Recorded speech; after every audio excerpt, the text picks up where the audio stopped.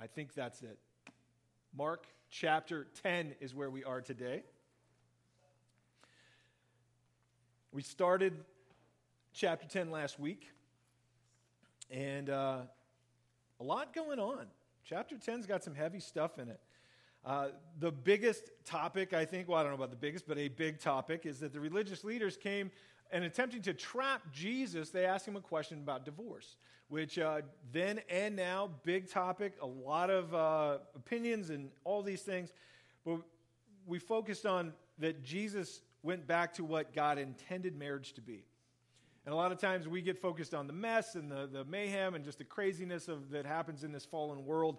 And Jesus just takes everybody there and us, that God's purpose was something greater. And that marriage is to be a deep covenant. And that it's more than a contract. It's more than an agreement. It's a covenant. And that it's not to be entered into lightly, and it's not to be broken easily. And again, there's a lot of things. One of the things that comes up whenever I teach on that is people going, well, okay, you addressed a couple different issues, maybe a case of abuse or adultery, but none of my issues really fit that, and what do I do, and what about my past and my old marriage and how that all went? Here's the thing, is that the Lord has covered all of our failures, all of our mistakes by his blood, and we are to move forward today, right? And rather than kick ourselves and wonder, what should we have done differently? How could we have changed things? What do we do now? What we do now is we live for Jesus. And we move forward from this point, right? And the purpose of marriage is that we are to glorify Jesus through our marriage. Now, from there, Jesus also makes a special point in showing the importance of kids. That kids are brought to him to be blessed. The disciples are like, get these kids out of here. Jesus is too important for this stuff. And Jesus is like, no. Let them come to me. And he makes a point of saying that the kingdom of heaven belongs to such as these.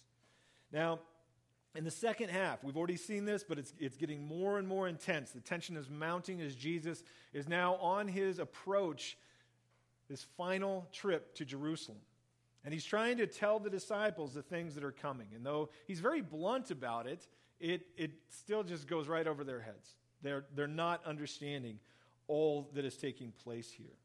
And I think there's an interesting contrast that we see. We're going to see the disciples, some of it's sinking in, but there's still this kind of striving that's happening within the disciples, right? We've seen it a couple times already, which of them is the greatest, and who's going to be, Jesus' right-hand man is really the argument. And that's still going on. So there's actually a couple contrasts. So on one hand, you've got Jesus going, guys, we're going to Jerusalem, and I'm going to give my life. I'm going to die and then rise again. And then you've got that side, and then you've got the disciples still talking about who's the greatest. And I think compared to the disciples, we get this great other contrast of a blind beggar and his simple faith today. And to me, it's kind of put stuff kind of back in line in the right priority. So let's pray, and we will get in to the rest of the chapter. Lord God, we thank you just for your love and your patience with us, that you continue to come after us, even though we get distracted by this life and this world. Lord, you continue to pursue us. And today we want to meet you here. We want you to speak to our hearts, to our lives. We want to be changed by you. Holy Spirit, we just again give you permission. Have your way in us. In Jesus' name, amen. Amen. All right. Let me find my spot here. Okay. We're going to be starting in verse 32 of chapter 10. It says, now they were on the road going up to Jerusalem, and Jesus was going before them. And they were amazed. And as they followed, they were afraid. And then he took the 12 aside again and began to tell them the things that would happen to him. Behold, we are going up to Jerusalem, and the Son of Man will be betrayed to the chief priests and to the scribes. And they will condemn him to death and deliver him to the Gentiles. And they will mock him, and scourge him, and spit on him, and kill him. And on the third day, he will rise again. Now, again, with each time that Jesus informs the disciples about these things, he brings in a little more detail. And so he's continuing to expand on it. But it does sound a little bit odd. In verse 32, it sounds almost like things are being left out. It says that Jesus was going before them, speaking of the disciples, that they were amazed. And then right after that, it says they followed and were afraid. And it's kind of this like, are we missing something there? What's happening? Well, Mark is describing kind of the overall sense that the disciples have at this point. There's so much they don't understand. But they do get that things are getting more intense. Simply, if for no other reason, Jesus is getting more intense in his description of the things that are coming, right? And so as they're following Jesus, part of them, they're just amazed, right? And again, you have to think of some of the things that have already happened. They've seen Jesus heal. They've seen Jesus raise other people from the dead. And 3 of them were just on the mountaintop not too long ago and saw him transfigured. And standing there was Moses and Elijah with him. So there's all these things. I mean, they're really not getting all of it, but what they get is a lot. It's very intense. And I think this is starting to sink in. So verse 32 says that they were amazed. They're amazed at what they understand of Jesus. They're amazed at, I believe, his focus and his bravery at this point. And this is, again, my conjecture. But as you read through all of the Gospels, there are certain points where Jesus just becomes more focused at certain things, right? So at first it's ministering to people, it's showing the character of God, which is he does the entire time. But when he makes this turn, and that's how I've always seen it, he's been up in Galilee, and he makes this last trip to Jerusalem, there's an absolute focus towards the cross. And so there's less teaching publicly. There's less ministering to large groups of people. And he's very focused on what's about to take place in Jerusalem. I think that intensity in itself caused them to be amazed. But it also caused them to be afraid.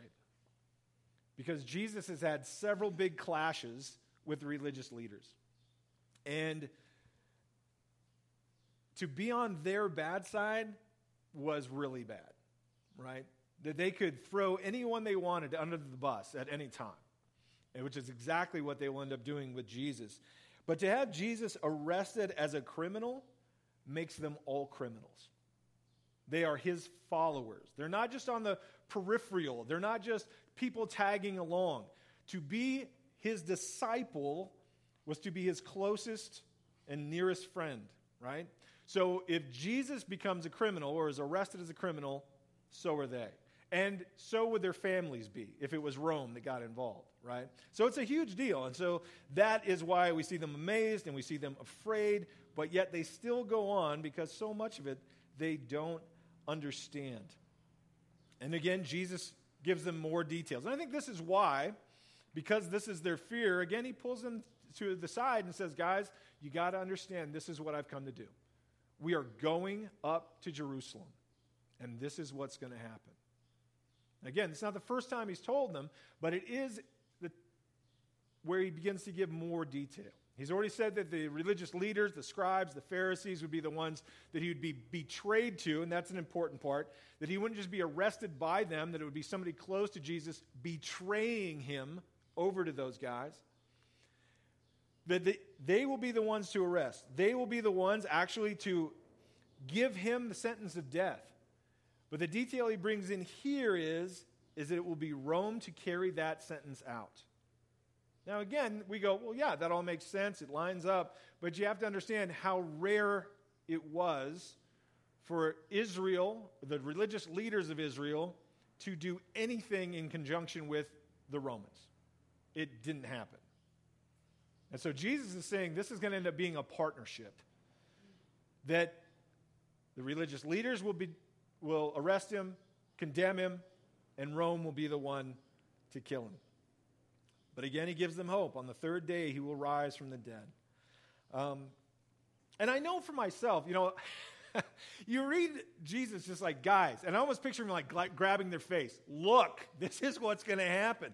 And they're like, huh? It seems to fly over their heads. And I know that I can be kind of hard on the disciples. Like, how did they not get it? But if we put ourselves in their place, we wouldn't have got it either, right? Jesus is talking about physically dying and rising from the dead. And there were so many times that he taught by parable and through illustration that it would be hard not to think he's doing it again. That there's something here we're not understanding. There's something we don't really get about. He's not speaking of death in a way we understand.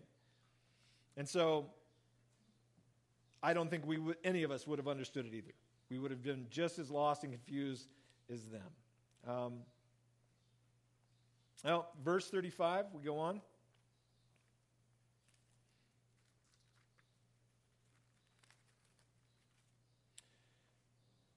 Verse 35 says, "And then James and John, sons of Zebedee, came to him saying, 'Teacher, we want you to do for us whatever we ask.'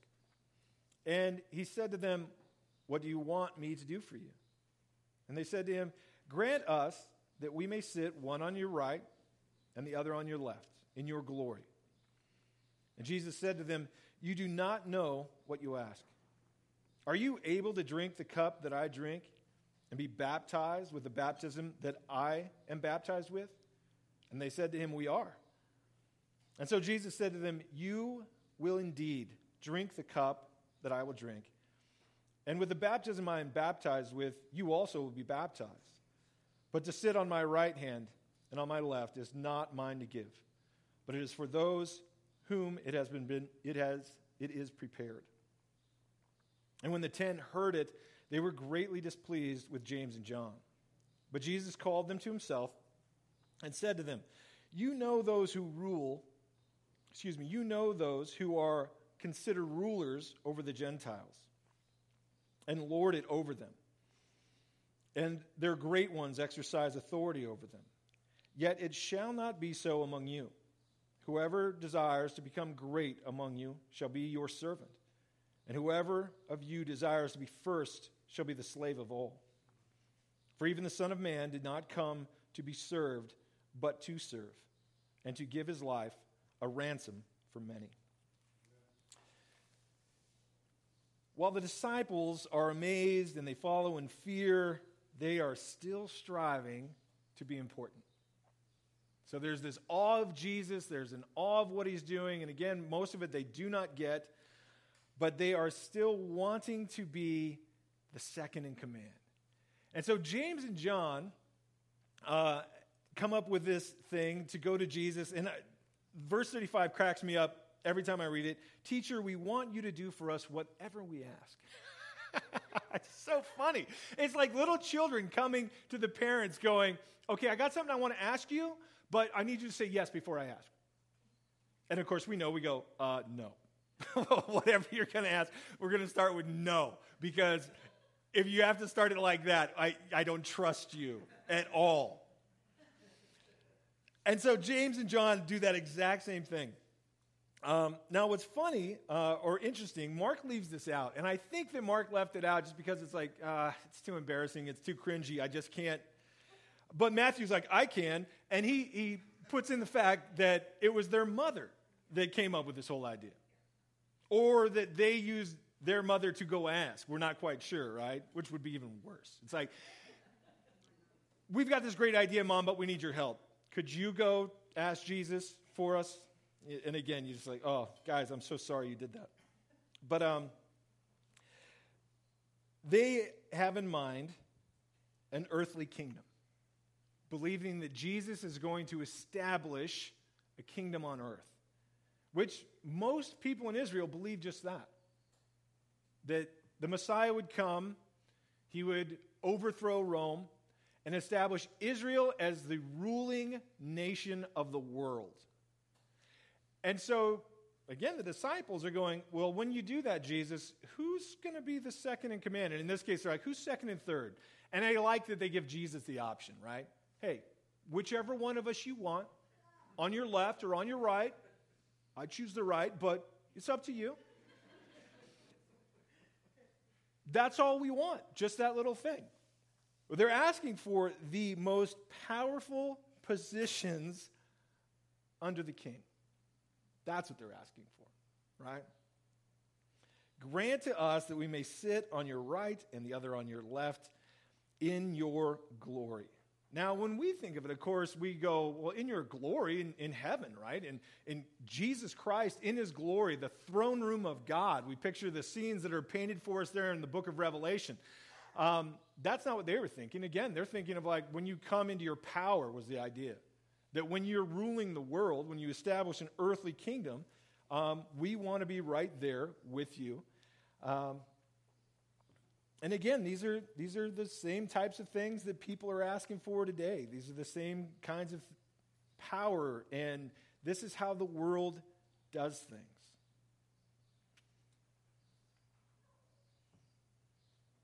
And I think it paints such a great picture for us. Actually, this scenario with James and John, and then what we're going to see with Bartimaeus, I believe that they give us some great insights about prayer. Because here, James and John come to Jesus, and they're like, we have a great idea. It's good for you, it's good for us, right? And they don't see anything wrong with this. How could this possibly be bad? And Jesus' response is, you don't know what you're asking. And I know for myself, there's been plenty of times where I've approached the Lord with that same attitude of, you should just give me whatever I ask before I ask it. And when I do ask it, again, I'm like, this is good. This is the best situation. This is what they need. This is what I need. All the way around. And the Lord's response is, you don't even know what you're asking. Now, looking back, those have been some of the hardest answers I've gotten because I was so sure it was the right thing for God to do. But now, looking back, I'm so grateful he said no. And while it's great to hear yes, and it's great to see God answer prayers in a positive way, in the long run, looking back, I'm more thankful for the no's. I don't know what I was asking. I don't know how much damage I would have done. I don't know whose lives I would have affected in a horribly negative way if he gave me whatever I wanted before I asked it. Right? And so he tells the boys, guys, you don't even know what you're talking about. And to them, they're like, yeah, sure, we got it. You know, I'm sure there's going to be some hard work. I'm sure there's going to be some more responsibility. We'll take that on. You want us to boss the other 10 around? We'll do that. They can work for us. We're fine, right? And Jesus asked them, can you drink the cup I'm going to drink? Can you be baptized with the baptism I will be baptized with? And they're like, yeah. Again, they have no idea, do they?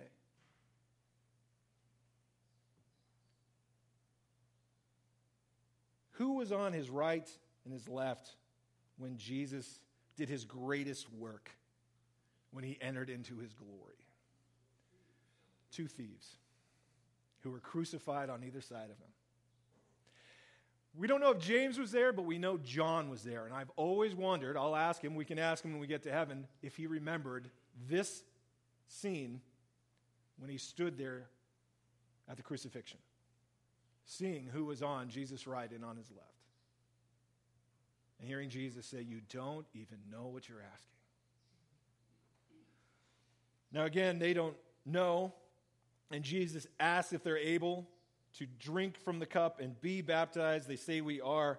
And again, they just thought that meant more hard work, more responsibility, whatever that might be.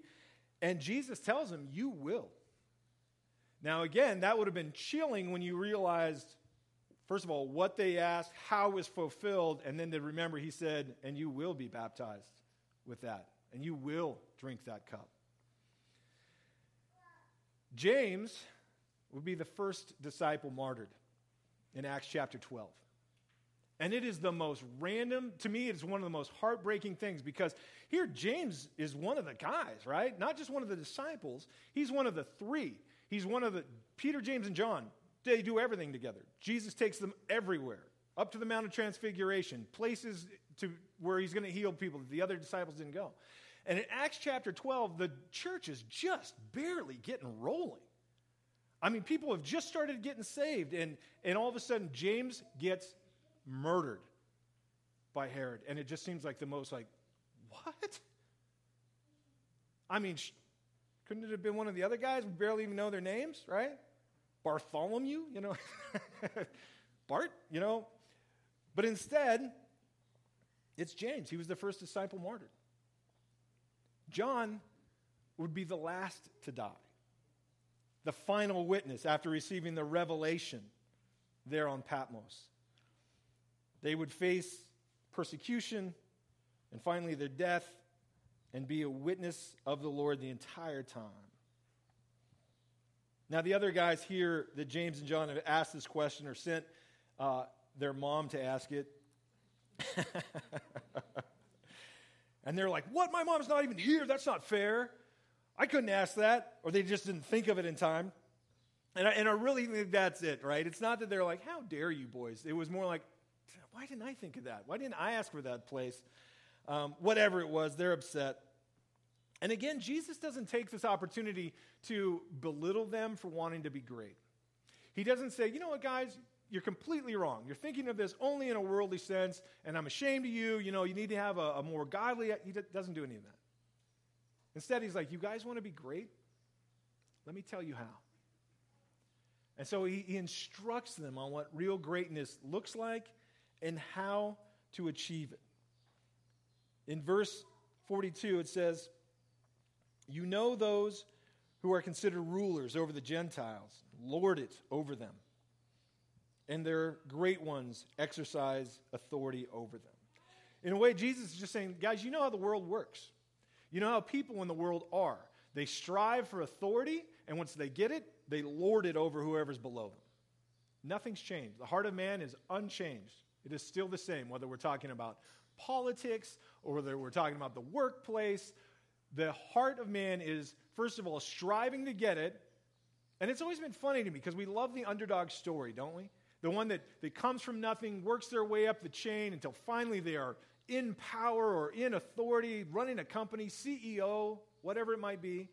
And we would hope that that person gets to the top and goes, you know what? I remember what it was like to be the little guy. I have compassion on those who are under my authority. But for the most part, they do not. They rule it over them. They lord it over them. And Jesus doesn't tell them this to then say, and this is how we change the world and how the world does things. We're going to change their whole direction. He's not saying that at all. He's saying, look, this is what you see in the world. And there's the connection of, and guys, you are acting that way. Unfortunately, while we all have seen it in the world, we've also all seen it within the church. Whether it's a pastor or a leader or a pope, priest, whatever, they get in that place of authority, and rather than doing it from a humble place, they do it to lord over others. And Jesus says very clearly, it shall not be so among you. That is not how we are to be. Now again, he's not saying there's not a chain of command or leadership. There has to be leadership in any group in order for it to be successful and accomplish things. But it is not about who's better or who's least or who's more, loved by God and who's least loved by God. It's none of those things. That is the world's way of doing it. Yet it shall not be so among you. But whoever desires to become great among you shall be your servant.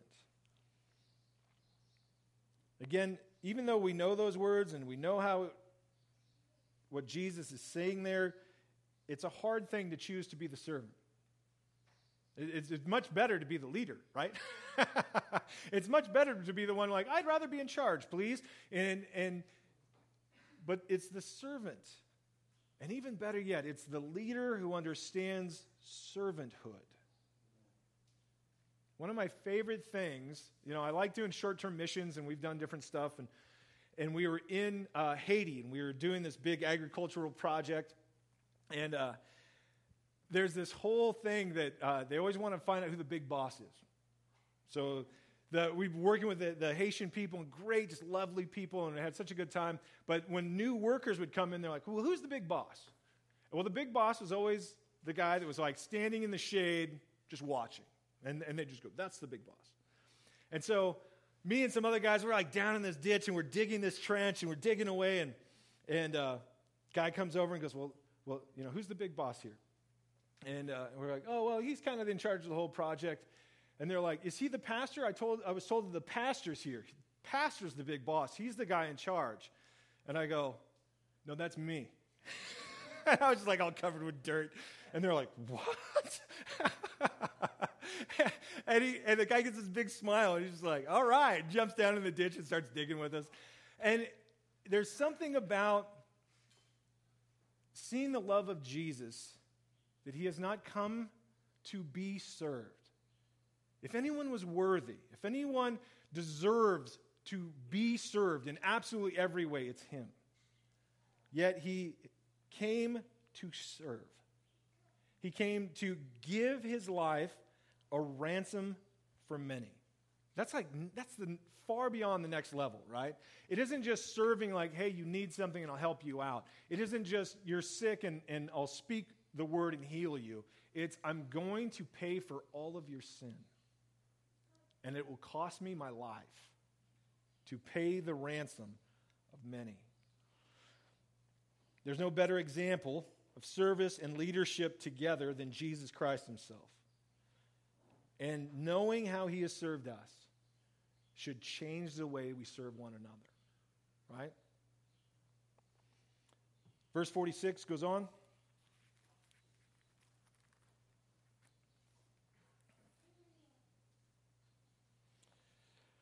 It says, now they came to Jericho. And as they went out of Jericho with his disciples and a great multitude, blind Bartimaeus, the son of Timaeus, sat by the road begging. And when he heard that it was Jesus of Nazareth, he began to cry out and say, Jesus, son of David, have mercy on me. And then many warned him to be quiet. But he cried out all the more, Son of David, have mercy on me. So Jesus stood still and commanded him to be called. And then they called the blind man, saying to him, be of good cheer, rise, he is calling you. And throwing aside his garment, he rose and came to Jesus. And Jesus answered and said to him, what do you want me to do for you?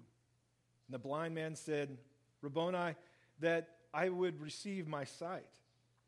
And then Jesus said to him, go your way, your faith has made you well. And immediately he received his sight and followed Jesus on the road.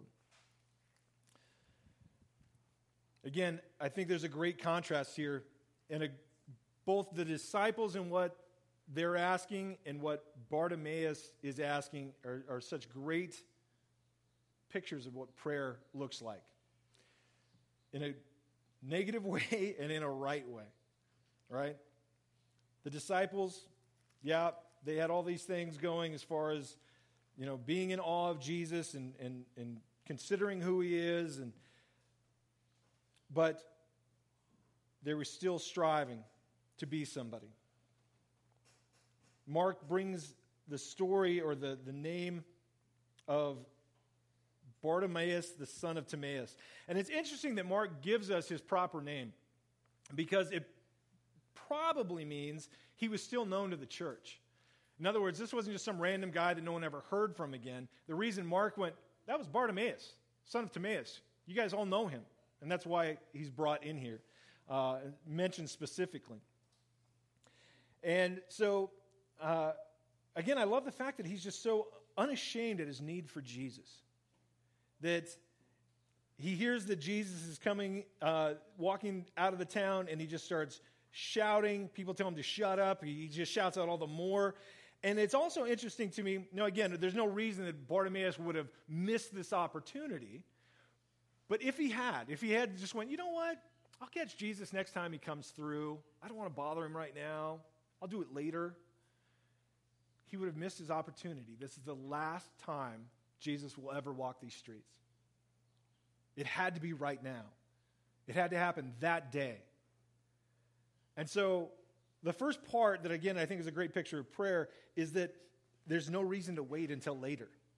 There's no reason to delay. Oh, yeah, I'll pray about that later. I'll wait until tomorrow morning's devotion, and I'll make a note of that, and then we don't make a note of it, and we forget all about it, and we never pray about it, right? Get distracted, get on Facebook, get on our email. I didn't even have my devotions today. And off the day goes, right? There's no reason to delay, man. Pray right then. Something comes to you, make it just part of a conversation with the Lord that just is ongoing throughout your day. Don't wait for a special opportunity. And again, it's so cool. He just continues to cry out. The crowd tells him to be quiet, and he gets even louder. A lot of people say, well, Bartimaeus is a great example of that kind of ask, seek, knock mentality. And I think there's some validity in that.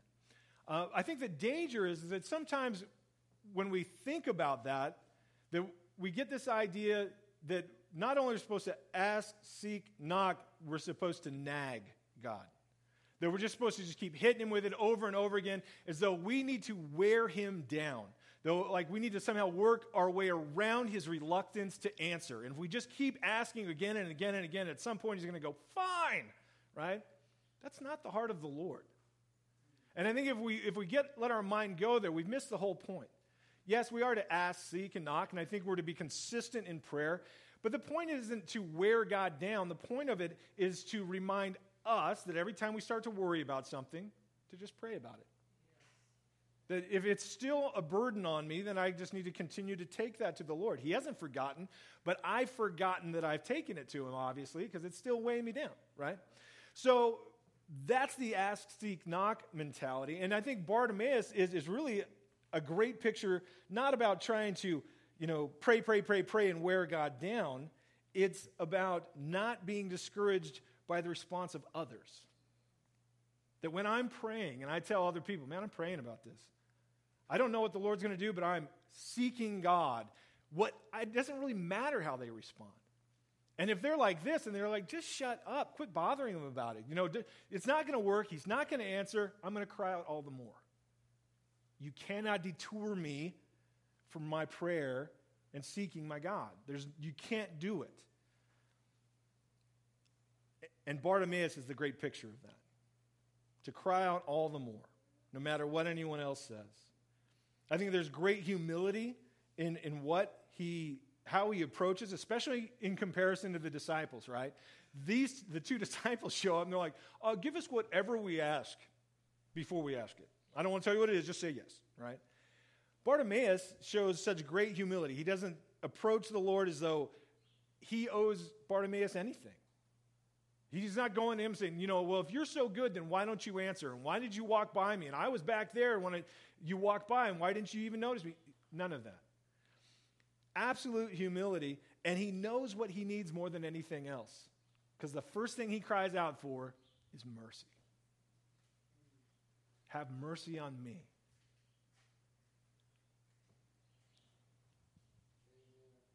He then gets into the specifics. And I think, again, there's two sides to our two parts of our prayer life, right? So one is on the very kind of general, big picture stuff. It's crying out for mercy, blessing, protection, right? Those are big things.